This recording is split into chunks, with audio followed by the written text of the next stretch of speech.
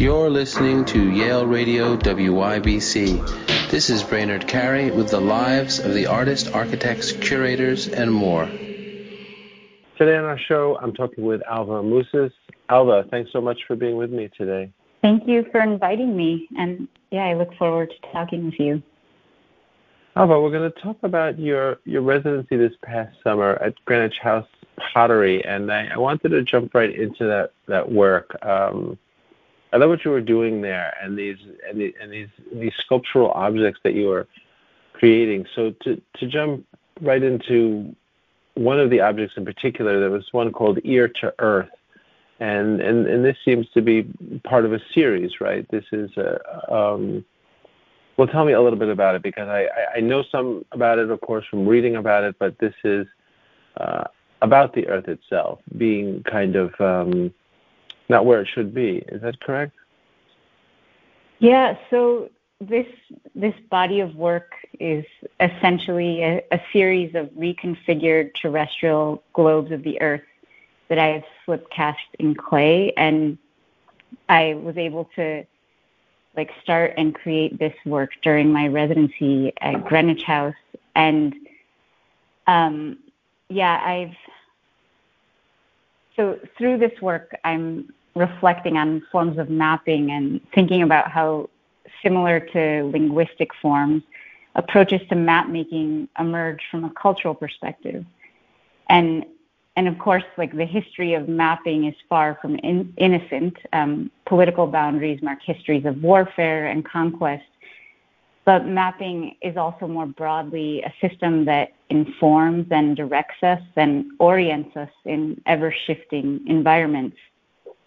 So in this work that I was creating at Greenwich House, I wanted to move away from a dominant colonial historical representation of the Earth as a perfect sphere on a steady axis towards a transformative body. And by remaking the Earth out of earth in this way, I wanted to allow the materiality of clay its own voice and agency. So let's talk about that materiality of clay. It's such an interesting surface and color. So when you were working on these, I know there was kind of volcanic relationship, right? Can you tell me a little bit about that? Because these almost look like they've been unearthed, right? Like these were part of the earth, which of course clay is as a medium, I suppose. But these almost look like artifacts in a way. Yeah, so the color actually was initially white. It was a porcelain flip that I was using, but I tinted a lot of, I was always tinting the porcelain as a way to have a color that kind of comes through any glazing, but also as I was reglazing the forms and warping or slits were forming, the inside would kind of reveal another color.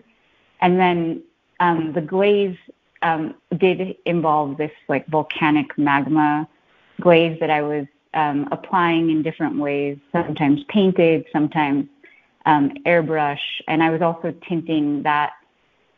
And that reference to a sort of volcanic texture, I think, is important in that it signals to or speaks to a sort of transformative or space or site. And a few years ago, I was actually working on pieces that were looking to the site of the youngest volcano in the Western Hemisphere, the Paricutin volcano in Michoacan, Mexico.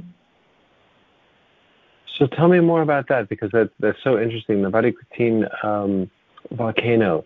It's referencing that, but also it's the coloring, it's the process, it's the glaze that you're using.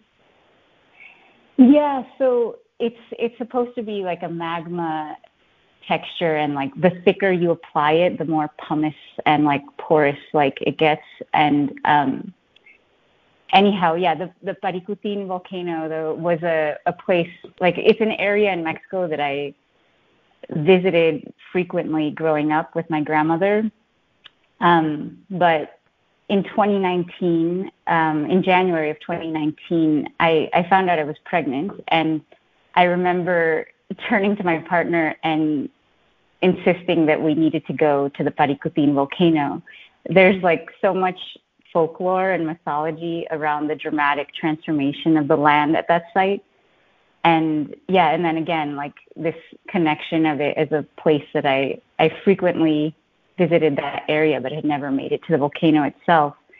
And so anyhow, the volcano emerged out of the cornfield of a farmer, Dionisio Pulido, in a Purépecha indigenous village, and it displaced several towns, actually. And it, kind of covered like a large landmass with solidified magma, spreading hundreds of miles, reaching as far as Mexico City. And all that was left was this stone steeple of a church. And the town was called San Juan Parangari Cutiro. And so, yeah, with this displacement, a new town, Nuevo San Juan Parangari Cutiro, was built by those that the volcano had displaced. And when we went to the volcano and then also to Nuevo San Juan, we learned that there's a tradition and saying that you enter dancing for your prayers and dreams to be realized. So yeah, you'll see local folks of all ages enter the church, sometimes dancing backwards. And yeah, I guess I was also mentally preparing to give birth while making this work and thinking about my daughter's entrance into the world as a dance of sorts. That's so cool. I love that story. So to talk a little bit more about that, when you realized you were pregnant and going to this place, it sounds, the idea of dancing there and walking in that way sounds so extraordinary. I love these kind of stories and what seem like transformative places. What were you expecting there? Because this is kind of this is part of this process, right? This is how you're thinking about a work and life, correct? Yeah, I mean, I guess it was just a site I had always heard a lot about, but then actually at that moment I had also been connected to a dance teacher, Jose, who was from Nuevo San Juan and was working with a local dance group to like maintain the traditional dances from that area. So it was just that added element of like having that connection. And I was working on a project at Socrates Sculpture Park where I had actually gotten visas for this youth dance group to come to New York to perform around some of these, this like larger sculptural installation. And unfortunately the pandemic happened. So we got the visas, but then they didn't make it. I'm sorry to hear that. Yeah, so much happened during the pandemic like that ended certain projects and started others. And so we're talking about ceramics works that you made during that residency there. There's also a print collaboration you're working on right now, right? Because you've also made prints as well. Can you tell me a little bit about that? Yeah, so I guess my work is very grounded in a sort of language of print, and I feel like my approach to working in clay is at times analogous to printmaking.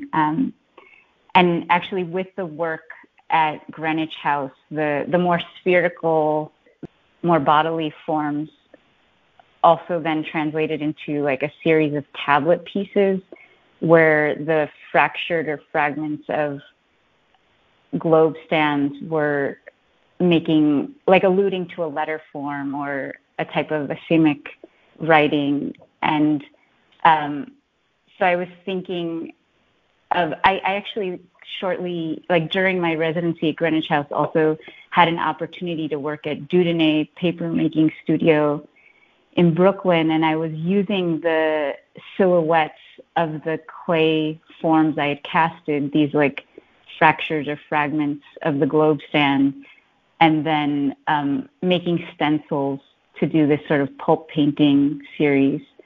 And now I'm using some of those same silhouettes and working with a CNC drawing machine and putting in different tools and thinking about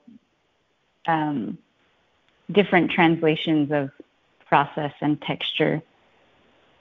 And what is actually being made? Those print works, or that you're currently involved with. Those are also globes, images of the earth, or what's the imagery there?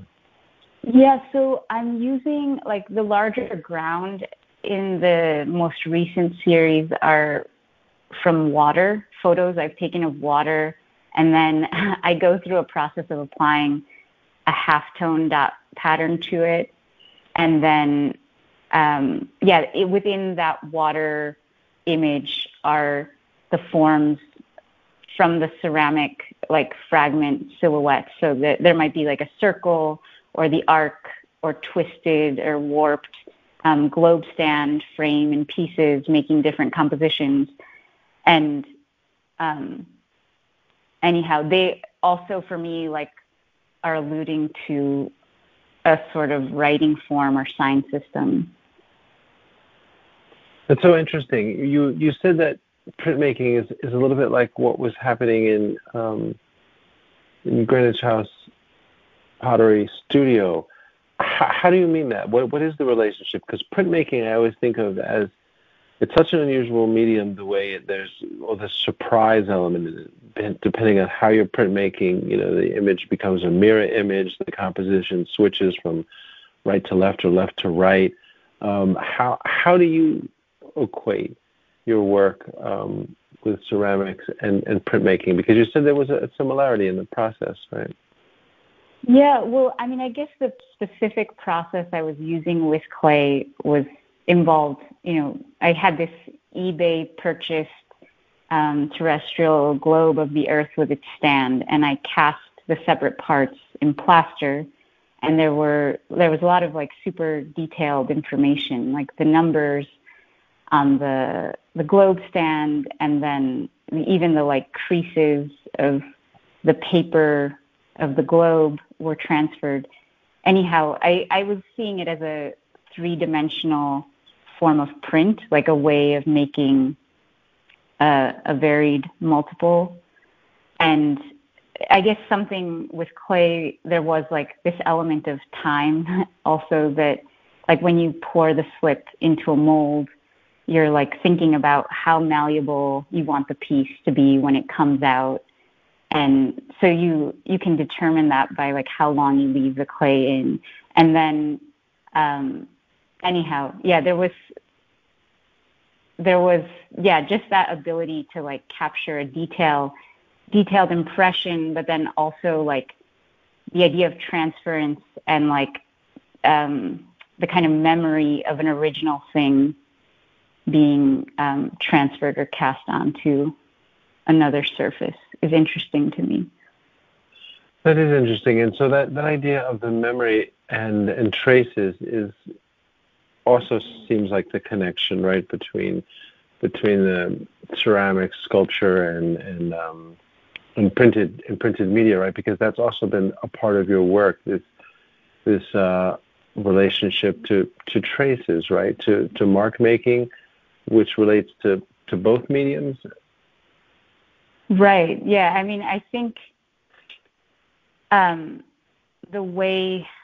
idea of like a trace or vestige that is so inherent to the language of print, I think relates to my work, is significant to my work in many ways.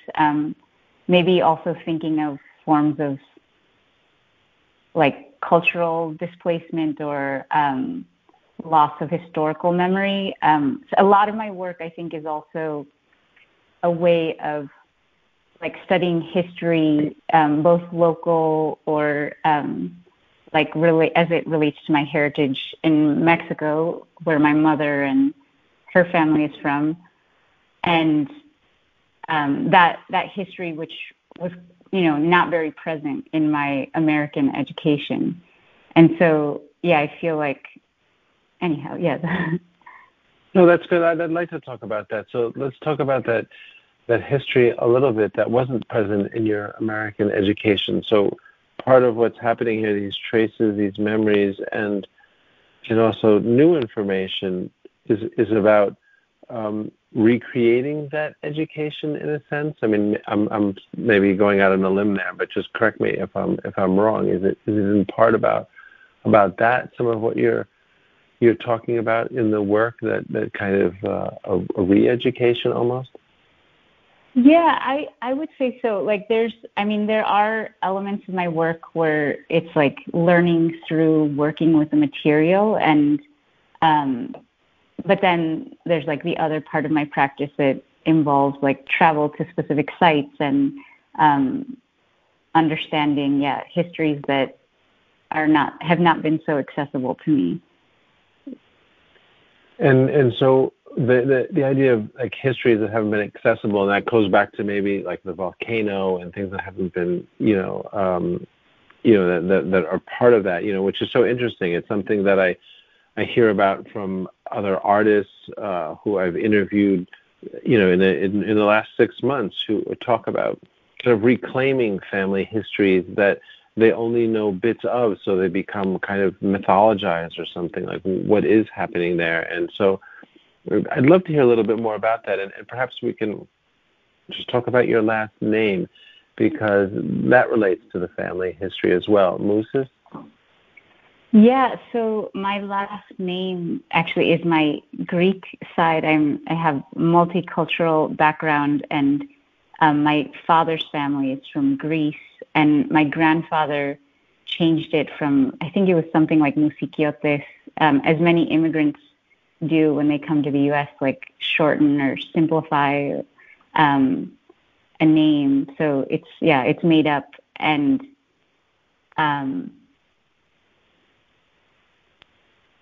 so there's a number of traditions, and you're tapping into perhaps memories or research. Yeah, I mean, I definitely think hybridity is something that comes up. I mean, also I guess I didn't talk about it too much, but the pieces that I started after visiting the Paricutin volcano were kind of looking at a sort of hybrid identity through these sculpted corn forms that I originally sculpted out of clay, and then they were both corn and shoe sole and other forms that I was making silicone molds of, and then merging the molds so it would be like a corn texture turning into a shoe sole. And I was thinking about a sort of, like corn is this important symbol of identity in the Americas. And then also had been to this very strange collection at the U.S. Border Patrol in El Paso, Mexico. And in that collection, there are objects that were found from basically like undocumented individuals trying to cross the Sonoran Desert and trying to evade detection by attaching foam padding to the bottom of a boot sole or carving a horse hoof to make their track, to manipulate their foot track and evade detection for survival. Oh, that's so interesting, right? And taps into a lot of different areas. And the paper making that you mentioned at Sudan, that's also a type of residency, right? That in itself also seems like a midway point almost between printmaking and sculpture, right? Because that's somewhat sculptural itself, paper making. Yeah, I really see paper making as a sculptural process. I've gotten to study various forms of it over the past decades. And anyhow, the pieces I made titled "You Enter Dancing, There's Always Sign," we're basically taking those corn and shoe sole forms that I had made then like hard silicone casts of, and I was impressing them in like freshly cooched sheets of paper and pigmenting the paper, like thinking of different kinds of ground. That's so interesting. Well, Alva, I wish you well with the current print collaboration, and of course there's links here and more, so listeners can see more images and what you're up to, and a lot of what we've discussed. I want to ask one more off-topic question before we go, because I'm always curious. What are you reading at the moment? Well, I guess most recently I've been reading Saidiya Hartman's Wayward Lives, Beautiful Experiments, and some of her other writings, but like thinking about the limits of the archive and this like tension between visibility and representation. But yeah, some other texts, like while I was pregnant, this is a few years ago, but I was reading The Argonauts by Maggie Nelson, and thinking about like multiple forms of like a body's transformation at once. Alva, thank you so much for talking with me today. It's really been a pleasure, and I want to thank you and wish you well on your upcoming process and work and collaboration. Thanks so much for talking with me, Alva. Thank you, Brainerd. You're listening to Yale Radio WYBC. This is Brainerd Carey with the lives of the artists, architects, curators, and more.